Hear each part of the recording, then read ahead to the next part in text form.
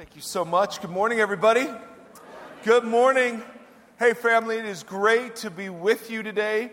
How many of you participated in Love Fullerton yesterday? Anybody? Anybody? Great. We joined with about 30 other churches, 3,000 other people. The Erie kids and I were washing and waxing police cars all morning. Not surprisingly, the kids soaked themselves and were cold.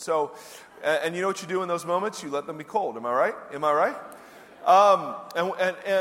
Because we have so much fun doing that stuff, we're just so proud to be a part of our community, so proud to be a part of the faith community. Jay Williams and his team just do a great, great job. Also, there are some things that are happening every Sunday when we are in here. We have a whole community of people that are blessing our children. We actually have about 1,000 kids that participate in our children's ministry every Sunday morning. And it's a huge deal, and we're in constant need of folks to help because we're not looking for babysitters, we're not looking for childcare workers. We actually are looking for folks who are passionate about raising up the next generation and partnering with parents to do the spiritual work of instructing and shaping and forming our kids. And so listen, if you are interested in that, we absolutely need you. As a parent, I have 3 kids in our children's ministry and our youth ministry, and we absolutely need all the help we can get because they're just so critical, and those ages are so critical. So we're always looking for gracious men and women who love Jesus and love them. If you're interested, would you go to the children's table after our service, or would you take your EV Free app and let us know that you'd be willing to find out more about that? We don't try to make this in any way onerous, but it is significant, and so we could use your help. Also, we got any moms in the house today? Any moms? Any moms? I mean, it seems like we got some moms. I mean, don't we all have moms? Even Jesus had a mom. I mean, for crying out loud. So normally I'm in a suit, and let me tell you, what? You didn't notice it? Yeah, let me tell you right now. Well, why aren't you all in suits then? Our house flooded as we were leaving for Israel. I kid you not. As we were pulling out, both upstairs bathrooms flooded and filled our house, and it was joyous. And so we're about 8 weeks away from having a fully functioning house, but we moved back in this week. And when I went to go put the suit on, it had not been dry cleaned and was in a rumpled mess. And I need you to know, I was not terribly disappointed to find it that way. So ladies, in case you're feeling devalued, I'm wearing a suit in my heart. Okay? Moms, we love you, we need you, we bless you. You are utterly the most underappreciated resource that fuels the life and kingdom mission. And your stewardship, your responsibility, the authority you carry in our world is hugely significant. And so today and every day you're worthy of honor. We also realize that for some people this is a hard day. Right? We have folks in our midst, and it happens every year. You come to Mother's Day or Father's Day, and the greatest source of blessing is often the biological family, and the greatest source of the opposite of blessing is often the biological family. And so some of you are here, you wish you could be moms, but you cannot have kids, and that just kills you. For some of you, you're estranged from your mom, or you're a mom estranged from your kids. Or maybe you've lost your mom recently. I mean, there could just be so much pain attached to biological family. So what we want to do is we just want to pray God's blessing. If you're a biological mom, an adopted mom, if you are a stepmother, if you are a grandparent, if you're a spiritual mother, we bless you, bless you, bless you. And if you're here and you're hurting, we want to just pray that God draws near, because one of the great promises is that you have a bigger family now than just your biological family. And so that we might actually become mothers and sisters and brothers and husbands and fathers to the folks in our midst that are lonely and estranged today. So let me pray, and we'll dive into the scriptures together. Father, to call you Father is to be reminded that we are in the midst of a huge family formed by your grace and your purposes to be what our biological families cannot be. And even, Father, we thank you for those who have great relationships and great families. We know how rare that is. And we ask, Lord, your mighty blessing upon them. And for all of those that today are lonely and alienated and hurting, Father, we pray in the name of Jesus you would draw near to them and that you would bring comfort. You would be family to the familyless today. And God, thank you for the privilege of gathering and celebrating all that you are and all that you do. In the name of Christ we pray. Amen. Amen. Hey, so as people wearing suits on our hearts, let's go grab a Bible. Let's go to Genesis chapter 12. And I hope you could still listen to me in regular clothes today. I know it's such sadness. Genesis chapter 12. Now, we're taking some time out of our wonderfully brief Luke study to talk a little bit about what church turns out to be.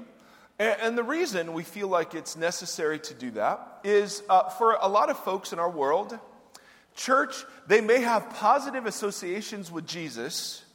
Church, on the other hand, not so much.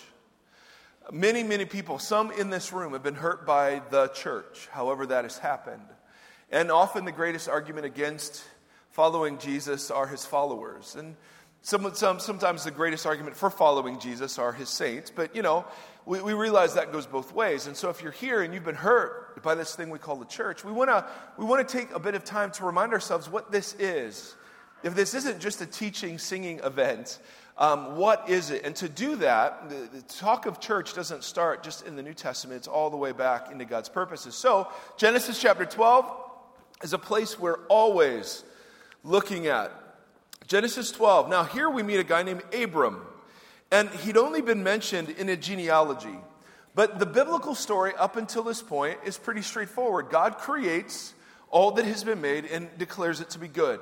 He nestles human persons made in his image to be co-regents in his governorship over the created world. Those human persons rebel against him, sin and death enter the world, even creation itself becomes fallen. To the point where actually God floods it and starts over with a family, but that family, there's even sin and death there. And so chapter 11 of Genesis is this human collective building a big monument to their own name and their own glory. God, the question that Genesis 12 begins to answer is, okay, so what's the cosmic rescue operation going to be like? God, of course, isn't going to sit idly by and allow this to take place. What's he going to do to renew it? And in the most underwhelming, understated way imaginable, this is how the cosmic operation begins. Genesis chapter 12, verse 1. The Lord said to Abram, we've only met him in a genealogy, Go from your country, your people, your father's household, to the land I will show you. It doesn't even specify it. And then, in your English Bibles, this is usually segmented apart because it's a great promise. I will make you, Abram, into a great nation, and I will bless you. I will make your name great, and you will be a blessing. I will bless those who bless you. Whoever curses you, I will curse, and all peoples on the earth will be blessed through you. So the cosmic rescue operation starts with God choosing a couple we find out can't have kids, a barren elderly couple who God unconditionally, for whatever reason, promises, I'm going to make you into a great tribe, a nation, and through that nation bring blessing. Now, how exactly is that going to work? Go to Genesis 18. And as the text goes on, you see bits and pieces that God is going to rescue the world through a community of flesh and blood. In order to rescue flesh and blood, he's going to create a community of flesh and blood, and this starts with a man named Abram. Now, we know him as Father Abraham, and he has many sons. But here, this is still kind of early in the song. Genesis 18, and if you don't know what that is in reference to, Genesis 18, verse 18. God, speaking of Abraham, says this: Abraham will surely become a great and powerful nation, and all nations on earth will be blessed through him. So the blessings he receives aren't just for him, they're instrumental. For I have chosen him so that he will, and then notice this, direct his children and his household to keep the way of the Lord by doing what is right and just. So the Lord will bring about for Abraham what God promised. So, how is this going to work, God?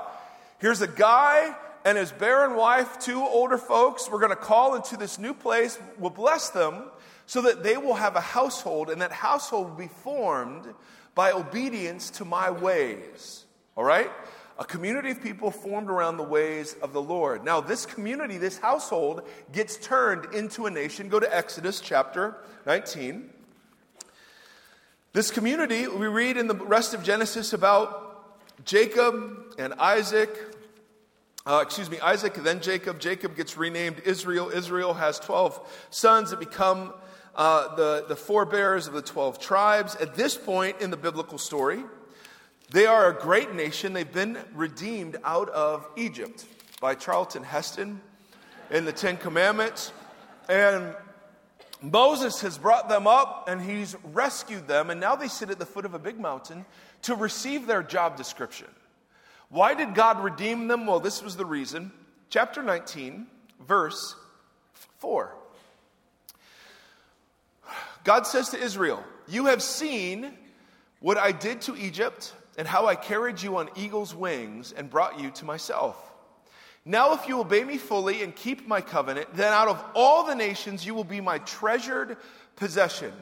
Now the idea here is that God loves and owns all of the nations, but it's like a king that owns a large amount of treasure but has kind of a personal stash in his office. All right, that's the image.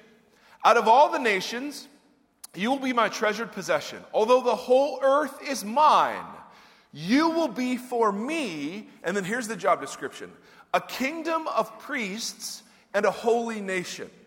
Now, the word holy here means separate, it means distinct, it means contrasting. You will be different from the nations around you. You'll reflect my character in the way that you live. A kingdom of priests, or a priestly kingdom, what do priests do? In the good way. What do priests do? They minister, they represent God to the people and represent the people to God. Right? They're ambassadors, they're representatives, they're mediators. So here's what God says to Israel. All the nations are mine. You will have priests to you, and what your priests are to you, you, Israel, as a collective, are to be to the world. You represent me to the world. You are an on-display people whose life is compelling and different and unique. And that is your job description. You will show what it is like to live under my gracious reign and rule, and the nations will come and be attracted to me because of you. That's the idea. And this is fleshed out in the book of Deuteronomy. Go to Deuteronomy chapter 4. Deuteronomy 4. Moms, we love you. You're welcome. And welcome to all those dragged by moms today who played the "It's Mother's Day and you will come to me with church" today. Welcome to you. Deuteronomy chapter 4, verse 6. We're hitting all the popular books. Deuteronomy chapter 4. My name's Mike, by the way, and I have the greatest job in the world. I really do. Outside of the guy who directs the Avengers, I think I have the greatest job in the world. Deuteronomy chapter 4, verse 6. Now, this is Moses reminding the Israelites to obey all of the commands that they have received. Observe them carefully, for this will show your wisdom and understanding to who? The nations, who will hear about all of these decrees and say, "Surely this great nation is a wise and understanding people." What other nation is so great as to have their gods near them the way the Lord our God is near us whenever we pray? And what other nation is so great as to have such righteous decrees and laws as this body of laws I'm setting forward today? Now notice the trend. All right, I hope this is a little obvious. How does the cosmic operation unfold? The cosmic rescue operation. All right, one guy, I'm going to form you into a household, and that household will follow my ways. One nation formed into a nation of priests, and you will live in certain and distinct ways. You're holy, you're separate, you're unique, you're contrasting, you're not like the other nations. Why? Just because God hates seafood or God doesn't want you to mix wool and linen. I mean, what's up with all of that? All of that was to demonstrate they were a contrasting community. They were to be different and unique among the nations. Why? For the nation's sake. They were to show the wisdom and the goodness of living under the rule of the living God as opposed to living under the tyranny of the false ones. So all of the blessings they received weren't for them. They were so that the nations would be pulled into the worship of the one true God by the distinctness of their life together. Are you with me on this point? What is a church? Well, the idea doesn't start in the New Testament. The idea starts when God decides the way I'm going to rescue the world is through flesh and blood. And he forms a community, a household, following his ways, formed into a nation. What's that nation to do? Live in such a way that you're an on-display people. Your life together demonstrates the reality and the goodness of what God is like. So it's not surprising when we get to the New Testament, Matthew chapter 4. Jesus is now God among us, tabernacling among us, dwelling among us. So it's not surprising that the first thing God does, because it's consistent with every other step of the rescue operation, is to form together a community of flesh and blood. Right? He himself is God in flesh and blood, but instead of doing it all himself, he calls together a community of people a lot like us. Matthew chapter 4, verse 18. We remember these stories, of course, but just let them sink in a little bit differently because of all the things, I mean, Jesus could have launched the whole operation by himself, right? It's not like he needed help. When God created the world, it's not like he needed co-managers. And yet, that's what God's heart has been the whole story, to find cooperative participants in his work. So the cosmic rescue operation is launched for flesh and blood, through flesh and blood. Through a nation for the sake of all the other nations. So when Jesus shows up, Matthew 4, verse 18, he's baptized, he's tempted, and then he starts gathering a community. This is just what God does the whole story. As Jesus was walking beside the Sea of Galilee, he saw two brothers, Simon called Peter, and his brother Andrew. They were casting a net into the lake, for they were fishermen. And very famously, what's Jesus say? Come follow me, and I will make you fishers of men. Now, the purpose of following Jesus wasn't just for their benefit, correct? What was the purpose of their following? To do what Jesus was doing. Jesus was fishing for men. They were to learn what that was like. Again, never are the blessings given just for their own sake. They're always given so they'll be translated to other people. Always. Going on from there, Jesus saw two others. James, son of Zebedee, and his brother John. They were in a boat with their father, Zebedee. That's what it means to be a son of Zebedee. Preparing their nets, Jesus called them, and they left their nets and followed him. So what's the first thing Jesus does? He lives in relative obscurity. He gets baptized by the Spirit, affirmed by the Father, into the wilderness to be tempted, and then he immediately gathers a community. And how many will he uniquely call into something called apostleship? How many will he call? 12, which to the Jewish mind would be highly symbolic, correct? It's almost like God is renewing Israel around this person, Jesus. Now, it's not surprising then. Abraham, you're called and redeemed. You're going to be formed in a community, and you have a job description. Be a blessing. Walk in my ways. Israel, you're formed and redeemed. You're shaped into a community. You have a job description. Kingdom of priests, holy nation. So is it surprising when we get to Jesus' followers? They're called into a community, they're blessed, and then they're given a job description. Go to Matthew 28. A very famous passage called the Great Commission. Matthew 28. Now this whole message is about how to love your moms more.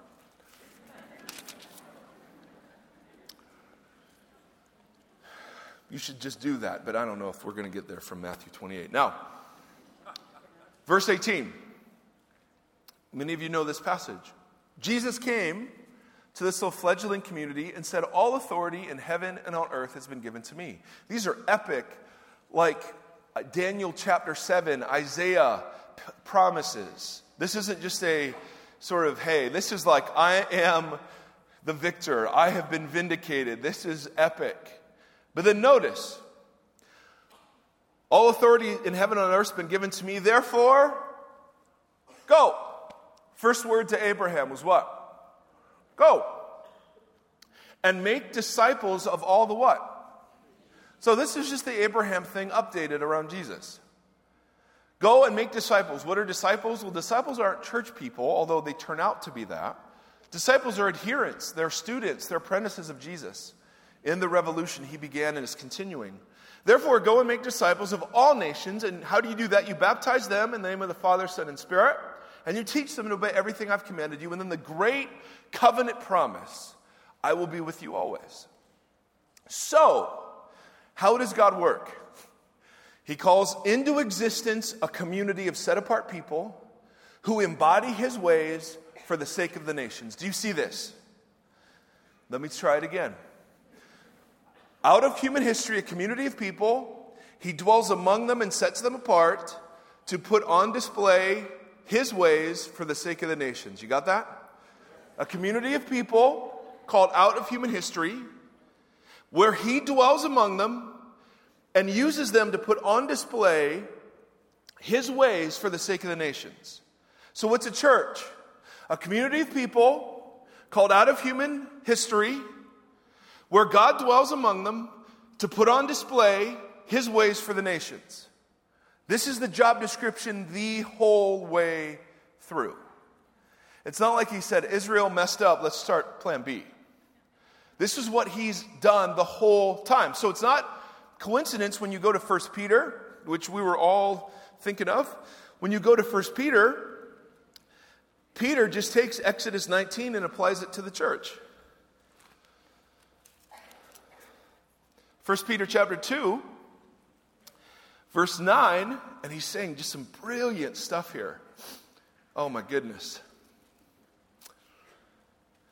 We don't have time for it, but it is awesome. 1 Peter 2, verse 9. Notice, this is Exodus language. You are a chosen people. You are a royal priesthood. You are a holy nation. You are God's special possession, right? Straight out of Exodus. Why? That you might declare the praises of him who called you out of darkness into light. Why do you exist? To give him praise. Once you were not a people, but now you are the people of God. Once you not received mercy, but now you have. So, dear friends, as foreigners and exiles, I urge you to abstain from sinful desires, which wage war against your soul. Live such good lives among the unbelieving, that though they may accuse you of doing wrong, they may see your good deeds and glorify God on the day he visits us. That's straight from Deuteronomy. The other nations would go, oh. So, what's the cosmic rescue operation look like from the first moment? A community of flesh and blood called out of human history. God dwells among them. They put on display the goodness of his ways for the sake of the nations. What's a church? Well, it's that very same thing. Now, all of us good church folk are like, yeah. But none of us believe this. Not one of us believes this. Because what we've reduced it down to is just a once a week teaching worship event in a separate place called a church that is programmatic and that exists to feed its consumers.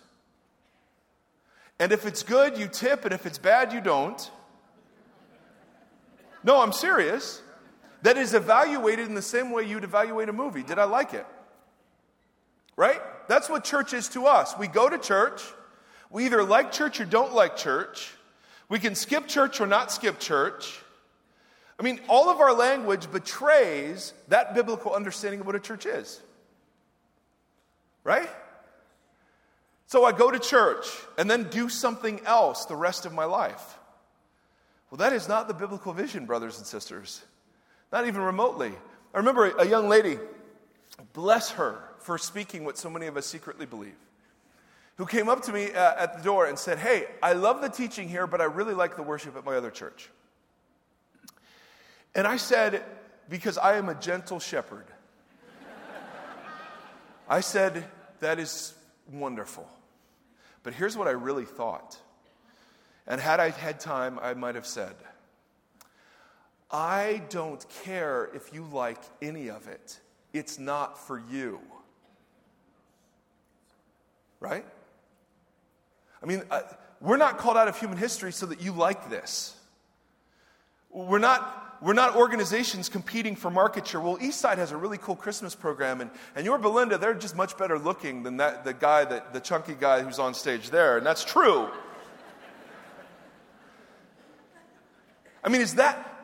How offended is Jesus who died to create this when it's evaluated like you'd evaluate a movie?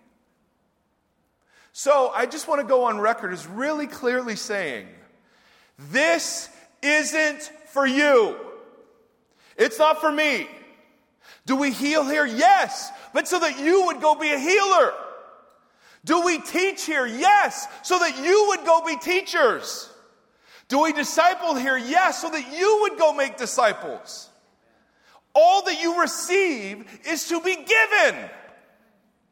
This overstuffed, overfed nonsense is offensive to our Lord Jesus. We exist to serve the world and for no other reason. And that serving of the world turns out to be the best thing for us. We don't need more information. We don't need more church activities. We need to be broken and poured out for the sake of the nations. That is where you find Jesus doing his best stuff. And because we've reduced it to something less beautiful than that, well, if we really believe it, I'd clap too, but if we really believe it, it would just look so much differently, right? How do you evaluate a church then? If a church is a community of flesh and blood called out from the nations to put on the beauty of God's good rule on display for the sake of the world, then how do you evaluate this? I can just think of a couple of ways, but they're far different than the questions I normally ask. Right? Question number one, if God's really here and God's really present, is it unmistakable that he's here, or can you explain all of this? You put a good motivational speaker named Matt who lives in a van down by the river up on stage, SNL reference. Tim, you got that? Did you get that one? Okay. You do some lights, you do some music in minor keys, and boom, you've got some sort of emotional thing. Is that all this is? If God dwells among us, which is what the scriptures so clearly teach, then you'd think it'd be noticeable, right? Who wants to be a part of something you can explain? None of us do. So how do you evaluate a church? Is God manifestly there? Are things happening that only he can get credit for? Is there fruit? The way Jesus defines fruit, not full seats, not big budgets, but transformed lives. Are people more joyful? Are they more patient? Are they more full of peace? Are they gentle? Are they kind? Are they self-controlled? Do they look more like Jesus by their participation or not? Is the church faithful to the bride and faithful to Jesus? Is the word taught? Is his name lifted? Is it about a celebrity? These are all questions we have to ask. Because I'm tired of playing at this,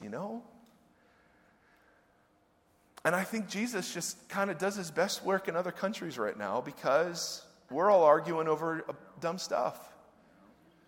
Nobody who under the threat of persecution,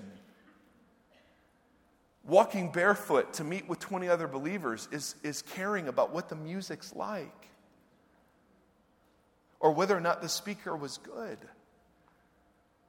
I in my soul burn to see something like that. And it starts with me. God's been just dragging me all up and down this little place he and I have called the woodshed. Because I'm guilty, of course. And so I bring this before you in the series called The Church, saying, do we see ourselves as the contrast community that God calls us to be? Our world says this is what beauty's like. It's this very narrow definition. Are we a community that says, no, everyone is beautiful because they're made in the image of God?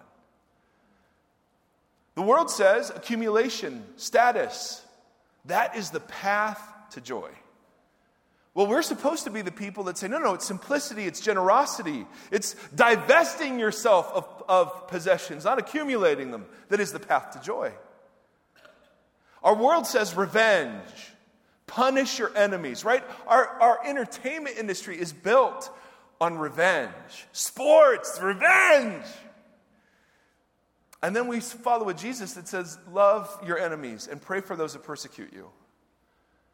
I mean, when we look just like the rest of the world, and I'm not saying perfect, not even remotely, hallelujah, God isn't looking for that, because there'd be no one here.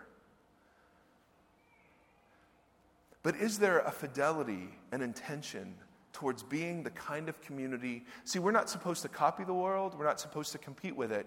We're to provide a refreshing alternative, right? Is the goodness of living under the rule of Jesus on display? Because a very honest question I get is, well, what difference does Jesus make really? It seems like he turns you into a narrow-minded, intolerant, hateful person. So the greatest arguments against us are now moral in nature. The greatest arguments for the early church were things like, well, who's going to take care of your plague victims? Who's going to feed your widows if we go away? Are those the arguments we could make now?